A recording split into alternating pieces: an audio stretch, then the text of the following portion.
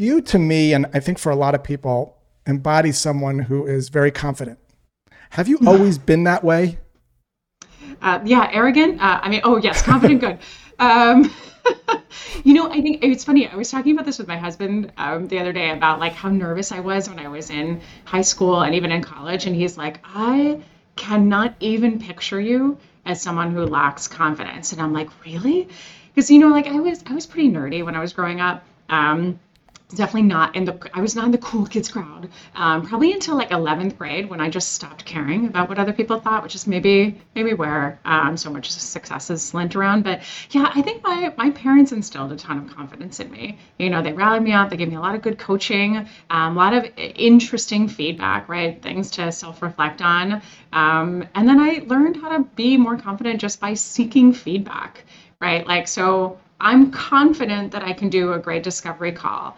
Let's put that to the test. And so I'd ask, a leader, I'm confident that I'm a good friend. So I'd ask a friend, have I been there enough for you? Am I a good friend? Do you value our friendship? I'm looking for that feedback to reaffirm that what I think of myself or I think of this action actually is the truth, and then keep building on that. There was a time when you weren't as confident doing discovery calls. How did you get confident?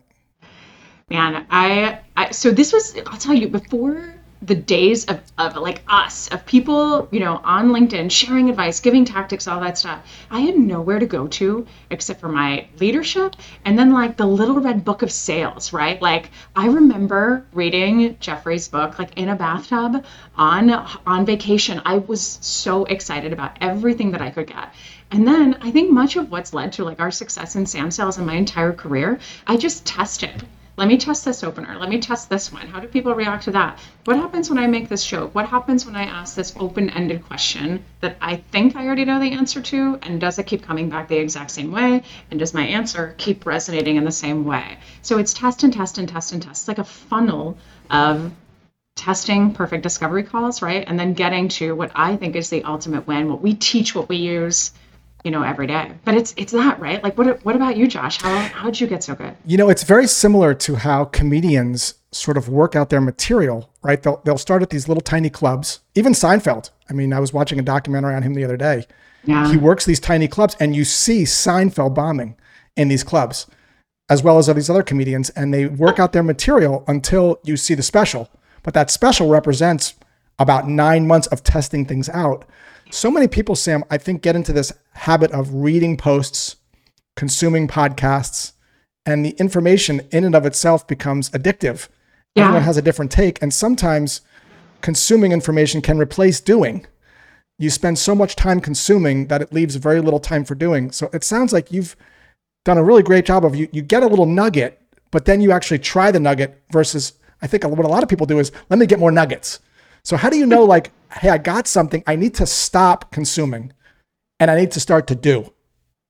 I think two things I would say here. So take one thing that you can learn, right? And that you can actually execute. Instead of learning, take one thing and be like, this really resonates with me. This is a change that I can make, right? We have a lot of people, when I talk about the way to open up a perfect discovery call, it's one sentence, right? That you say, try that sentence out. And then wait and see, does it resonate? Does it give you something? Whatever. Start to master that piece and be like, okay, I've got my opener nailed. What's next? What comes after that? And then continue building on that foundation. But I will say, trying out those nuggets, right, and testing to see what works and doesn't work is equally important, not only to see what works and doesn't work, but that you take the information afterwards and you try to understand what did or didn't work with maybe this particular audience. I'll give you an example. I'm big on show me, you know me. I'm big on that rapport building, all that jazz. So I showed up to a call the other day with two very senior women on the call. They both had glasses on and they had a big mound of curly hair. Well, I wear glasses and I have naturally curly hair. So when I got on, I tried to build rapport and I was like, oh, you guys, I was like, I wish I knew it was glasses and curly hair day. I would have worn my curls and I would have worn my glasses. And they both went, And I went, okay. So I thought about it. These titles, the geography of the person, the way that the call was set up. What can I maybe put together? Maybe it's a blip, or maybe there's something that I need to pick up to think about the next time that I talk to similar geographies or similar buyer titles that maybe they're not as keen to do the report and they're just like, here's what we want to solve, help us. But at the same time, you can't get better at jokes if you don't try jokes. And I think part of this too is putting yourself out there and saying it's curly hair and glasses day. And if the joke bombs, which sometimes it's going to, you can sort of move on and you're not going to really have that big of an impact. But I think it sounds like you're more wired to sort of take the risk. Like if you're feeling like you want to say something about the curly hair and the glasses, you're going to say it. And I think that's healthy. I mean, is that kind of what's going to, or do you say to yourself, I better not say this? Or is there like, I'm saying it, or do you not even think about it? I always think about it. My mind is running 100 million miles a minute, as you already know that, Josh. But I think I'm out there. I'm gonna test it. I'm gonna give it a shot. I would say the other thing, though, I think that helps me be good at that is my personality, right? Like I'm always smiling. I'm always energetic. I'm always excited. I wake up like this. I go to bed like this, much to my husband's chagrin half the time. But I'm like this, right? Like I think that lends me to being able to do that. Because if you show up and you're like, oh, it's glasses and curly hair day. I wish I'd worn my glasses and curly hair. People are going to be like, what are you talking about? Right. But at least I'm making a joke, I'm lighthearted, etc., even if it doesn't land. So I think that also has to be authentic with who you are. Right. But test. It all comes back to testing, giving it a shot, seeing what the response is, building a hypothesis, giving it a shot, seeing what that is, rinse and repeat, see if you're right or see if it only resonated once or missed once. I love that. You can learn anything that way. Right? You can take something and you can break it down into small chunks. You learn a chunk and then you learn the next chunk. I mean, I'm learning guitar now again. And my guitar teacher says, you can't learn a song. What you can learn is the first bar of music. And a song is just when you start to learn a lot of bars and you start to put them together. But if you start to learn the whole song, you'll never learn anything because it's too overwhelming. So you play a bar very slowly in a certain way until you can do it 8 or 9 times pretty flawlessly. And then you add another bar. So I love this suggestion of taking a small chunk. So just to make this even more real, you mentioned opening up a discovery call with a line. This is what I would call a bar of music. So let's say you do discovery calls now, you do them your own way, but maybe you're going to try a new bar of music to start the discovery call. The traditional bar might be something that sounds like this. Hey, Sam, my name is Josh. We have 30 minutes. Is that okay with you? Great. I'm going to ask you some questions. You're going to have some questions for me. And then at the end of the call, we can decide if it makes sense to continue. Is that okay? So that's a sort of an upfront contract, which we're going to talk about in a little bit later on. But that might be how you're doing it today. And so maybe that's working for you, whatever that means. But here's another idea Sam's going to share on how to start a discovery call. And then you can test this, right? You can look at this as a sales toolbox. And you can sort of take this tool and you can try it out and see if it feels good for you. And then you can add it to your toolbox. So Sam, how do you typically start a discovery call? And then I also want to understand the psychology behind it too. I think it's important to understand the why so people can maybe even make it their own. I'm going to do something annoying and say a couple of things first. One, hopefully you guys can read the room, right? And you see my dread in my face of hating that opener. And there's a reason for it, right? Again, it feels so transactional, it feels so formal, it feels so like you read this off of a script. I think the other thing to think about is that to me, generously, I think there are 20 things in sales that are black and white. You do this or you don't do this. Don't insult your client. Don't show up late for meetings. Don't show up on their doorstep with a contract. Hide in their bushes. That's about 20 things that we just black and white. There's no argument about it. You do not do this. Everything else, including my opener, is your own style. Josh's advice, your own style. My advice, your own style. Take what you like and what fits you and leave the rest, right? So our opinions are opinions. So here's my opener for a discovery call, right? Number one, I always build rapport, show enthusiasm, bring that show me you know me, right? I am showing them through our initial engagement that I've already done my homework. I know who they are. I know something about their space. I'm using that kind of walk down the virtual hallway time together to show them I came prepared for this meeting. Now, when we get to the business portion of the call, right, I'll make my last comment, do my last laugh, and then say, Josh, okay, let's get into it. So I could tell you a million things about Sam Sales. If, by the way, Josh is an inbound or an outbound lead, doesn't really know who I am, I'm going to give him some pillars of what we do, right? So Josh, I could tell you a million things about Sam Sales. What we do for social selling, what we do for sales training, what we do for executive LinkedIn branding, all of that jazz. But first, I'd love to hear from you. Tell me about your team. Tell me about your challenges. Tell me about the initiatives you have for the year. I'd love to just hear about the overall landscape on your side first, if that's okay. Right, so 3 parts. I'm going to tell you about me, some pillars. First, I'd love to hear about you. Before you're deer in headlights, let me give you some crutches of what I'd love to hear about you. And then number 3, if that's okay. And quite frankly, you've got 85% of the time people are like, yeah, okay, so where to begin? And then they don't shut up for 7 minutes, which is glorious. Or you've got 10% of the time where people are going to say, hey, I bought you before, which you should know because you've done your homework. We just have a few questions and then we can move forward. And then you're going to have the other 5% who are like, you know what, we'd rather not do that. You tell us about you and the insights that you have of how we should use you and what other people are doing in the market, which is, again, why you have to come prepared to those calls. But that 85% is so magical because you're basically doing the equivalent of why'd you show up today, but in a much more professional and tactical way. It's almost like as you were describing it, I couldn't help but think that it almost gives the prospect like an emotional breath. Yeah. I mean, in this day and age where it's so rare that people hear you, yeah, everyone's talking at you and you don't get anyone's attention. It sort of feels good to just talk to someone. It's almost like a therapy session, I bet it sounds like. I mean, does it sound like that sometimes to you? Like people just sort of unload? They do, and they apologize for it, which is the best part, right? Like that, the end of that, and they're like, "I'm sorry, like I've gone on for so long." Or we had a woman the other day who's like, "This is what you get after 3 o'clock. You're just gonna get me venting," and we're like, "We're taking this is fantastic." But you know, getting just approaching that call differently, right? Like one, we talk about being different all the time. The bar is so damn low in sales, right? We're all doing the same crap, the same salesy stuff. The bar's low for what our buyers expect. So when you show up and you say, tell me about you, I don't give a shit about me. Tell me about you, right? Buyers are like, what is happening? And then they're telling you how to solve their challenges. And I'll say one more thing we can dig into, but when you come to the call, right, with that kind of open-ended, very broad, not specific question, you're coming to the table to ask not about what would you like to change about the way your sales training is done today, but instead, tell me about your business. Tell me about the initiatives. And I'm going to pull a page from the Josh Brown playbook and tell you about the guy that showed up at my door the other day to do our holly shaping of our trees.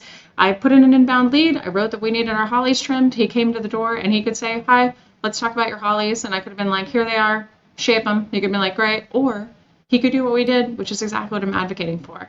Hey, I saw your note about the trees. Tell me about the overall property, challenges you're having, things you want to do, etc. Now, I could have been like, shut up, I want to talk to you about my hollies. Or I could have done what I said, which is to give him an insane more amount of work with other challenges I'm having just because he asked a more open-ended question.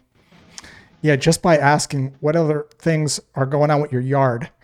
Now, some people are going to open up. Now, here's the thing that I sensed when you were talking, Sam, is that you are genuinely curious about the answer to that question. You're not doing it to sort of check a box. Am I reading that right? Yeah. Oh, for sure. I think for me, like the genuine curiosity is part of like my bones. Like I'm so excited, you know, to learn about other people and their stories and what's going on. My friend always warns new friends we meet and say, Sam's going to hit you with a firing range of questions. Don't be alarmed. She's just curious. It's also part of my upbringing, being from Switzerland. Like you ask a lot of questions, you help make good conversation. But to me, I feel like I can learn something. Honestly, it's selfish for a ton of reasons. I know I'm going to figure out how to solve your challenges one way or the other, even if it's not me. I'm going to feel positive, even if it's not me, because I'm going to probably point you in another direction of helping refer somebody to you that can help you. And 3, I can learn something. What challenges are you having that our other customers might be having? What do we not know yet, right? So I'm getting a ton out of that by just asking that kind of what's up. Let me ask you a question. Do you change it a little bit based on if it's outbound or inbound? By way of example, a few months ago, my wife was interested in getting a Volvo XC40, and she had done about 3 weeks worth of research on the car. She looked at a bunch of pictures. She was reading reviews. She knew quite a bit about it. And she really was interested in if it was going to be loud when she drove it, like road noise bothers her if the car's like really loud. That's all she wanted to do when she got to the dealership. So when we got to the dealership, the salesperson started to tell her all about the XC40. This car's amazing. It does X, it does Y, it does C.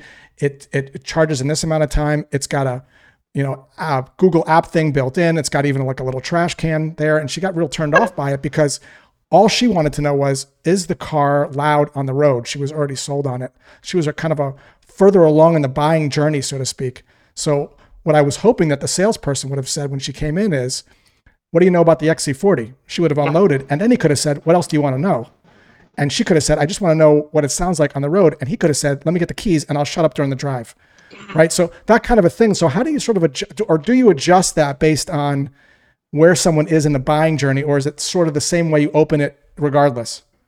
I think if we don't have any, I open it the same way regardless. The only thing that I'll change, right, is whether I give those pillars, right? If somebody, it literally comes in through an inbound, let's say an inbound form, and they say, I don't know, I did a Google search on you, I have zero idea who you are, right? We've got to give them some pillars, but still open that question that same way. Give them some insights of what we already know about their company real quick. Just again, lightly show that we've done our homework there outside of the rapport we built at the beginning. But then here's what we do. Once they're done talking, right, and we start to answer some questions, when we do talk about ourselves and say, let us tell you a little bit about where we could be of help specifically to what you mentioned today.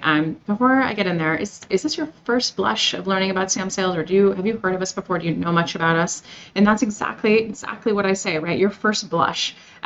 Exactly what that salesman should have done. What do you know? What do you know about the car? Have you already done your research? How much can I tell you? Or frankly, if he says, how much do you know about the car? And she's like, I know everything. The only thing I want to know is this. He can be like, great. How quickly can I sell you this thing? Right? Save himself 45 minutes of chatting about the car, which he's probably tired of talking about anyway, because it's what he does all day. Right? So speed up the deal. Save yourself the time. Go home early. Call it a day.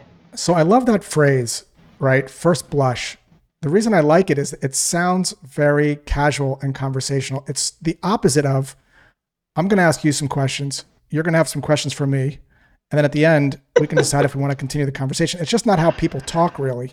And even the term upfront contract, to me, feels almost like you're trying to get someone involved in a contract during the first call. Just the name of it sort of makes me a little ill. Yeah. As well. I couldn't agree with you more. And it's amazing. Like I posted the other day about the fact that I never have agendas at the beginning of my discovery call. And I knew that this was going to ruffle some feathers, right? Some of the opinions I have, people are like, you're nuts. And I'm like, cool, that's just my style. But I never have an agenda because it feels too formal for me, right? And in that, a lot of comments came back about the upfront contract. Here's the thing to me, right?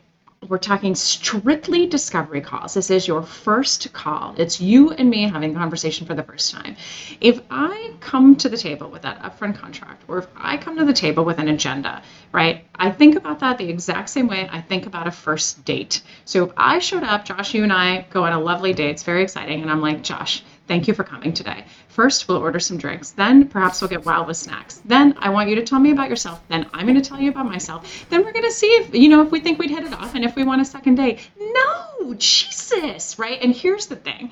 Not only would we never run a first date like that, but we don't need to run discovery calls like that because we know what we're here to do. Why state the obvious? I think we feel like we have to follow these frameworks and we have to be this particular person and use this particular language every single time we're on calls, when instead we can just show up. You're a human being, shocker. I am as well, double shocker. And we can talk about this and have an honest conversation of how we can help each other.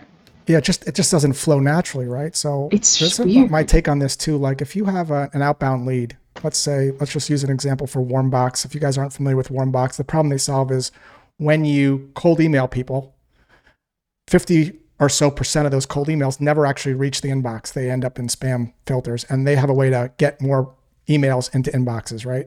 So let's say you sent out an email like that and someone bit, or you made a cold call and someone bit, and now someone joined a call.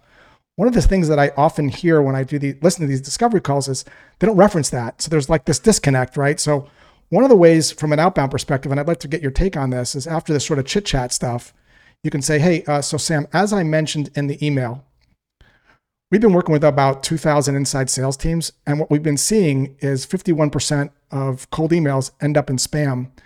I was just curious, are you guys tracking your deliverability today? See, I didn't say I'm going to ask you some questions. I didn't tee up the question. It just sort of naturally flowed into it. And I say, are you familiar with warming up inboxes? Well, what is that, right? Like, what is that? Or yes, this is that. And then I could sort of adjust the conversation from there. Right. So this is this idea, like, I didn't say I'm going to ask you questions. I just asked the question. Oh my gosh. Sorry. Hold on just 1 second. Does your dog agree?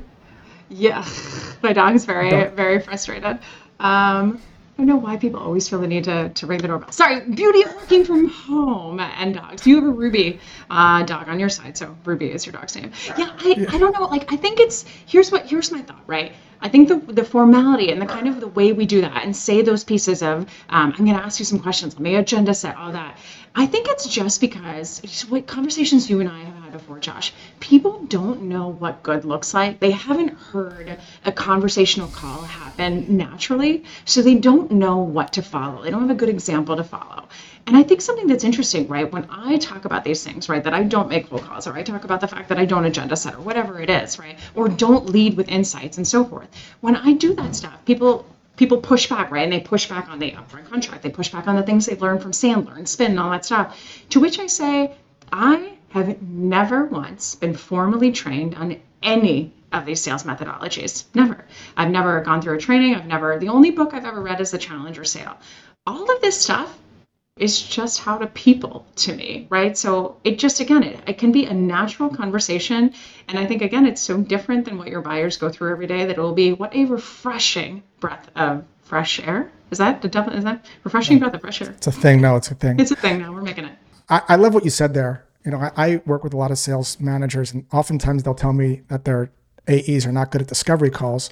And then I'll ask them, well, do they know what a good discovery call is, and have you practiced what good is? And the answer to that usually is no. And that's a great point you make, which is you can't get good at something that you haven't been taught and you haven't practiced. In fact, most people have been practicing wrong, specifically around listening.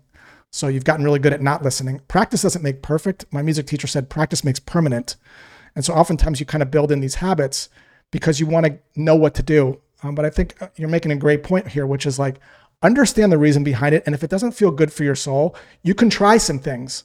Right. If what you're doing is working perfectly and you love it, absolutely keep with that same tool. But if it's not feeling quite right on you, for whatever reason, you can experiment with some different tools. As Sam said, and I 100% agree, there's lots of ways to sort of do this. Do something that you actually like and enjoy, because you're going to spend a lot of time doing it.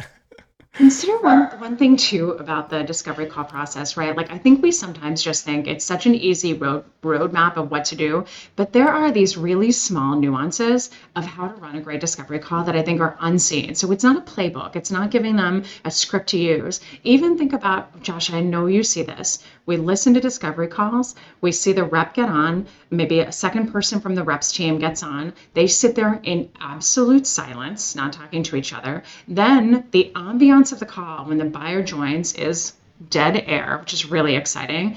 And then let's say there's multiple people joining the call. I hear this every day. Hey, Josh, thanks for joining. We're just waiting for the rest of your team to join. And then there's dead silence afterwards for 60 seconds until other people join.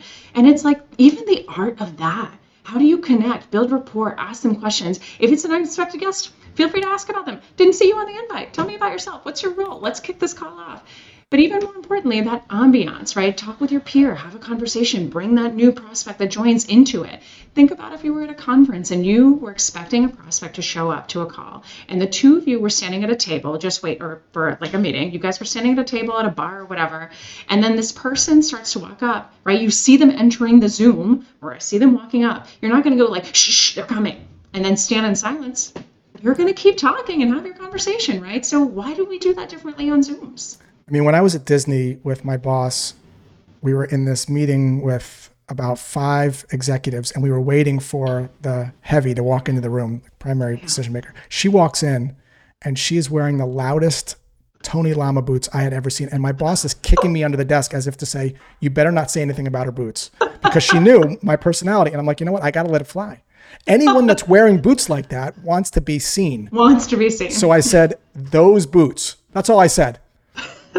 And she spins around, and then I said to her, she shows them off. She says they're conversation starters. And I said, you know what? They're loud, but they're not as loud as my socks. And she goes, show them. And I lift up my things, and I'm wearing long, and it became a thing with us. We ended up getting the deal. I don't know if it was because of that, but it was probably didn't hurt. And it became a thing. She would send me socks during the holidays, like little Hanukkah socks and Jewy things, kind of things. And then I would send her like little tiny boots when I saw like little tiny boots or interesting things. It became like a thing. So in this world of upfront contracts, when everyone sounds vanilla, these tiny little things make a difference, because people don't just buy what you sell. They are buying the feeling of you. It's a transfer of you. It's a feeling. You opened that buyer up, right? When that big, important person that walked into the room, right, that is used to people probably sweating and being nervous and doing upfront contracts with them every single time. Instead, you were like, what's up, boots? Look at my socks. And you just brought your personality to it, right? I think that's the other thing that's lost. Business isn't meant to be strict and formal and stodgy and vanilla. We can still be super professional while bringing our authentic selves forward, right? And there's no harm in that. In fact, we're better for it. But what happens though? We go into the sales scenario on a call or something, and now all of a sudden we don't sound like ourselves. We're sounding very professional and formal, and we're following the script. It's not who we are, but Right. it's how we believe we're supposed to behave, I guess, right? I think what you're suggesting here is you got to understand how to structure a call and sort of the big beats, but then you got to have a little personality into it. Completely. Bring that humor, bring your personality in there. Talk about your interests. Ask them about themselves and their personal lives. We talk to renewal managers all the time, and they're like, how do I speed up my renewal? How do I get it in sooner? And I'm like, well, what do you guys talk about outside of work? Like, what do you know about your clients? And it's always met with, well, what do you mean? Like, they're baffled at the idea of doing the show me, you know me on the personal level, right? Like, what do they do on the weekends? You know what they do 9 to 5. What the hell do they do 5 to 9, right? Like, what are they interested in? And I think that stuff, like showing our personality, show somebody it's okay to show their personality. And if you're coming at it from like that strict robotic script, you're never going to be able to go off script and really get to know each other. Love that. I think it starts with being curious. All right, Cham, let's shift gears. Yeah. Topic number 2. I hear you love making cold calls. Do I have that right or no? Favorite things on the planet. Oh my God, I've made thousands of them today. Here's my take. So I think this is something I've been mostly quiet about, just little comments here and there. I did make a viral TikTok. I'm only on TikTok, by the way, because of you, Josh. But I did make a viral. My condolences. I made a viral TikTok on not taking cold calls, and I got a lot of angry comments, not making cold calls. So here's the thing. In my career, right, I've broken a ton of records, 13, in fact, and I've done that as a leader and as an individual contributor, having never made a cold call. I've got a couple of thoughts on this, right? So I think a cold call, let's define it first and foremost. It is, I don't know you, you have never heard from me, or never shown interest. Maybe you've heard from me. Maybe I've sent you 4,800 emails via outreach, but you've never you've never responded and shown positive inclination. And I call you, and I interrupt the middle of your day because I have something I want to sell you. Now, people will argue like, well, you're not really selling them. You're giving them something, to help solve their challenges. Yeah, maybe you are, but they haven't given you permission. They haven't shown interest. They haven't shown intent. They haven't shown anything so far. And we're calling them up in their middle of the day. The other thing I would say, on cold calls, to me, just feels rude, right? Like, I don't know what you're doing. I know you're busy. I know you're probably back to back. The other thing about cold calls, and I'll give one argument at the end of all of this, but we've got 18 touches now. It takes 18 calls to get someone to pick up the phone. That is a lot of calls. Then, if we do get a positive response and we get somebody who says yes, we know that more than half the time they're saying yes. They're saying yes because they're uncomfortable and they just want to get you off the phone. And why do we know that? Because the average show rate, the data that was just released, is that it's 37% show rate for cold calls. So here's what you're telling me. I'm going to make 18 calls, harass some poor sap, and then have, if that even converts, have a 37% show rate. That's insane to me. Here's the thing. What I find is that there are some people who are so like, cold calls are it. Like, you're crazy to not like cold calls, that are so excited about it. And I'm like, why are you excited about it? Like, tell me what you think it is about cold calls that really make a difference. And they're like, well, this one time I got an executive that picked up the call and they took a meeting with me. And I'm like, out of how many times? Here's my thought. Number one, write great emails. Take all that time where you would make 18 cold calls times how many of your prospects you're trying to get on the horn. Take that time and write 20 phenomenal emails. Show me you know me, listen to their podcast, pull a quote out from something that they recently wrote, pull something out from what their CEO or CRO is talking about. Invest in who they are, what their business is doing, what's going on in their vertical, and write a fantastic email. Hell, think about writing 20 emails to all the prospects you have in oil and gas today. Then you can streamline and keep on oil and gas. Tomorrow, tech. The next day, semiconductors, right? Makes it very efficient. I bet that if you do that and you send these great emails with great subject lines and you actually think about what the buyer needs, you will get a higher conversion rate. And then if you are in B2B SaaS tech sales, and you are not using LinkedIn to engage with your prospects, to connect with them, to start conversations, you are stuck in the 90s. You're stuck in the early 2000s. There is so much here for you that you never have to pick up the phone, and you can frankly build a much different relationship with those buyers than by cold calling them.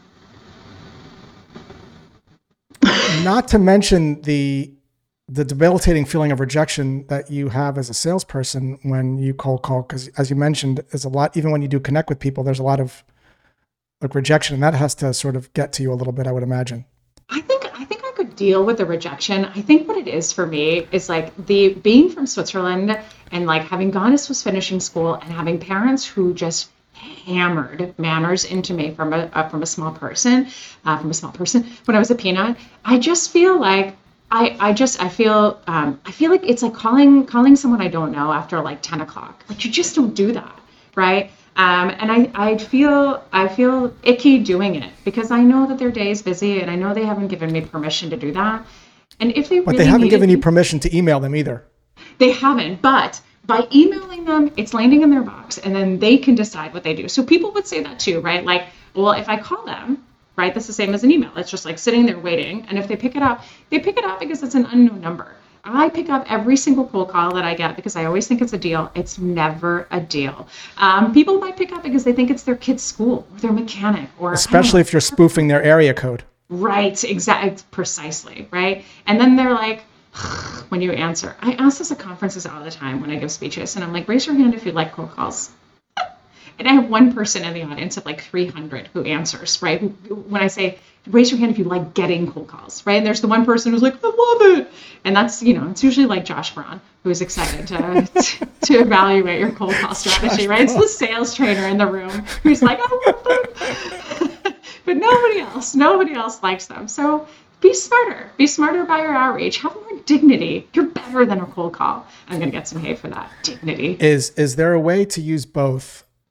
So there's one advantage of a cold call, I think, over all these other mediums. And the advantage of that is that you can actually have a conversation with someone and you can actually get feedback when you're actually having a talk with them. This idea that you have to make 18 dials, that used to be the way it was. There is technology now and services that allow you to have about 12 to 15 conversations for every 40 or 50 dials. Yeah. Services like what Ryan Reiser offers with phone ready leads and a couple other text solutions. But you can now have 12 to 15 conversations with the people you want to talk to on tap pretty consistently.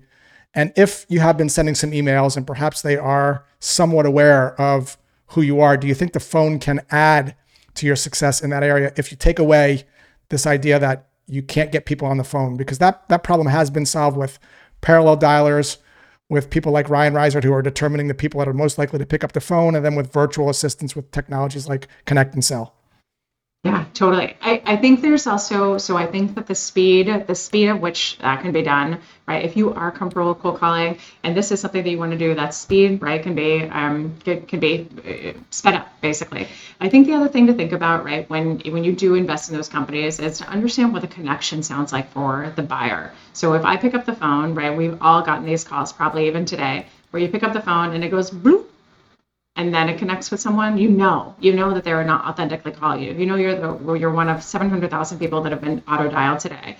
The other thing is I do think that there are opportunities where the bolder can think about trigger-based cold calls. So if I send you an email and I see this is the third time you've opened it, let's say in the last 10 minutes, and then you've sent it to somebody, and I can see somebody in Oregon, in California, whatever, opened it, I got two ideas about what's going on with that email. One, you're really interested, and everybody's talking about it, or two, it was really bad and you're passing it around to laugh at me. So hopefully it's the first, right? And then give that person a shout.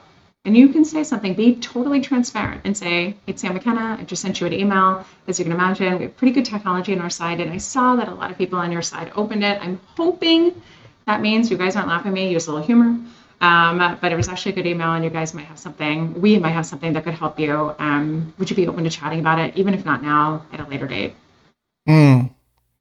But then hopefully there's interest, right? There's a little intent. So this idea that maybe if you're sending emails and you're tracking them, you can then use the people that are quote unquote showing some digital interest, digital body language to sort of call and maybe compliment that. And they also have technology that doesn't beep.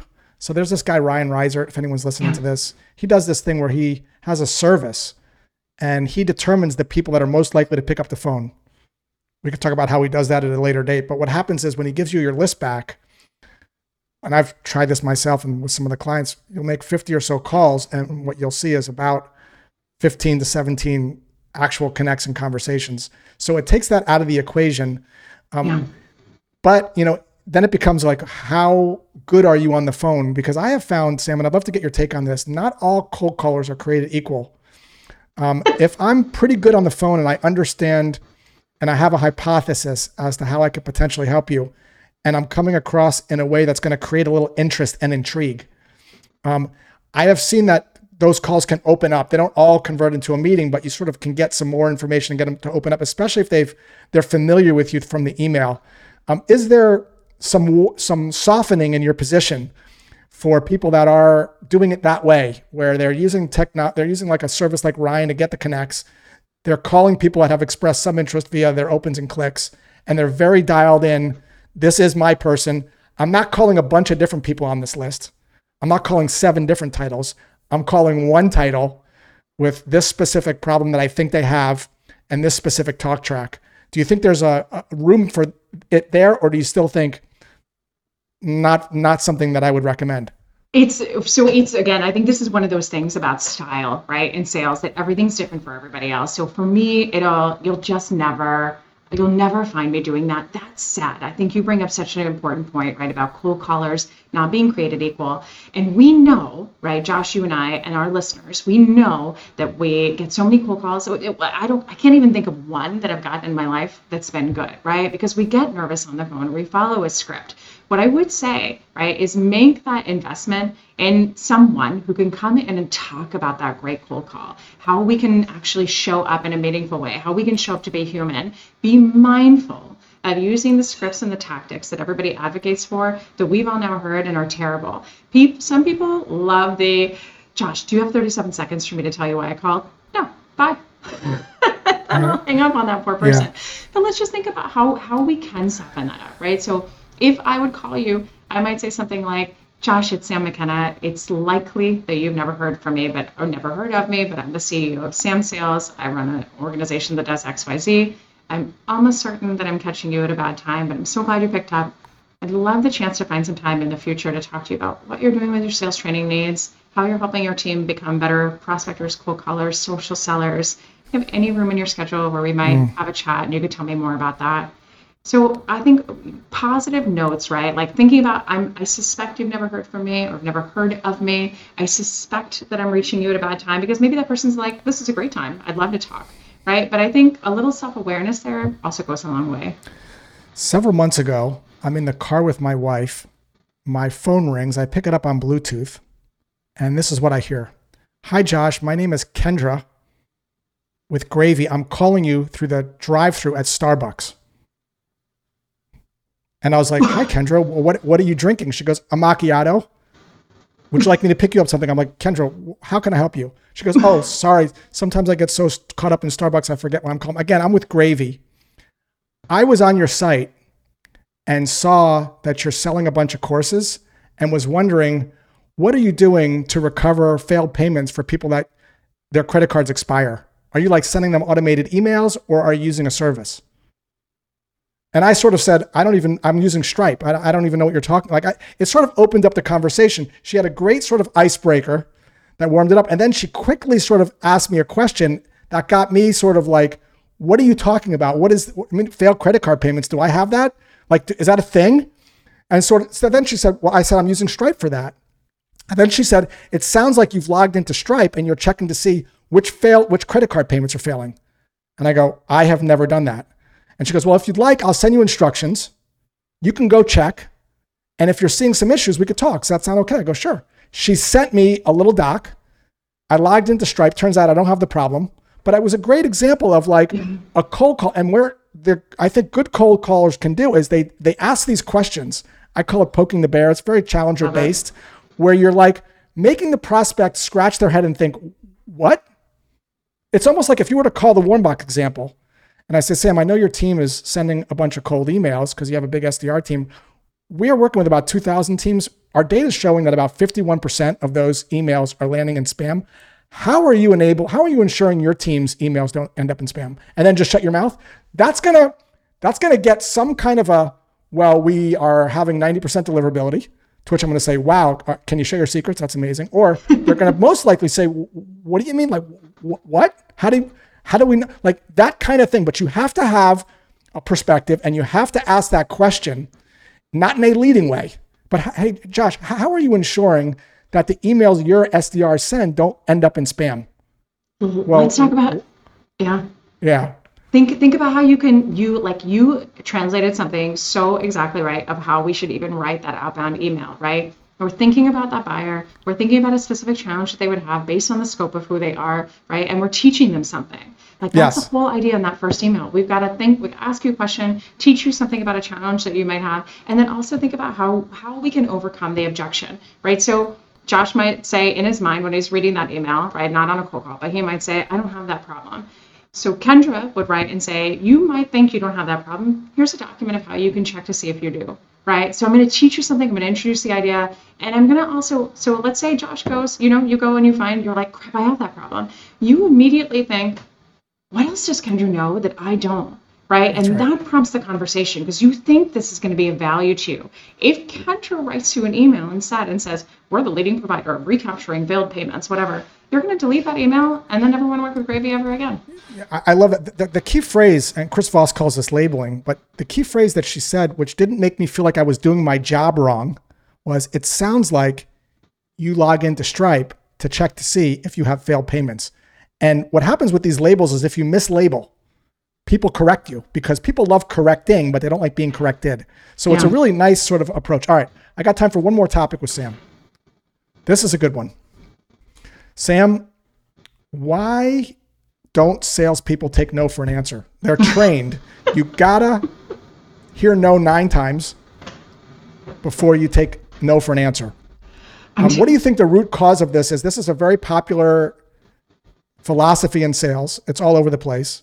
And so salespeople have these books of rebuttals, and I've been on calls where I've seen people using these things. Let's talk about the root cause of it first. Where do you think this is coming from?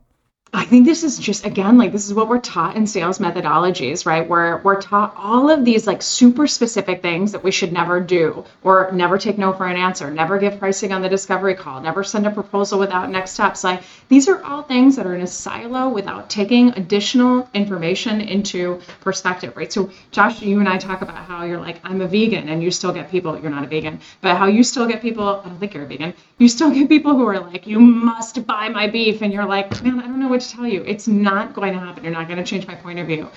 The other thing that I would say, right, is like, we've got to think about when we're getting those no's, like, why are we chasing a vegan to sell them beef? Why are we pushing down this door when we could instead go around to our lowest hanging fruit?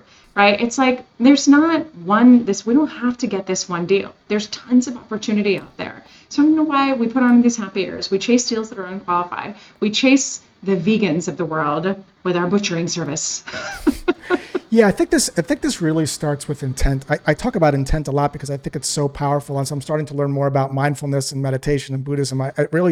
There's so many parallels between this and sales. When your intent is to talk everyone into your thing, and to book a meeting with everyone, what ends up happening is you behave in ways that are consistent with that intent. So you end up saying to someone who says to you, thanks for telling me about your meat service, but I've been a vegan for 30 years and I don't believe in killing animals. You take that as an objection as opposed to a truth, right? Because it's your job. Your intent is, I got to talk everyone into buying. So I think the root cause is intent. And the way out of that is to merely shift the intent, not as a mechanism to get a sale.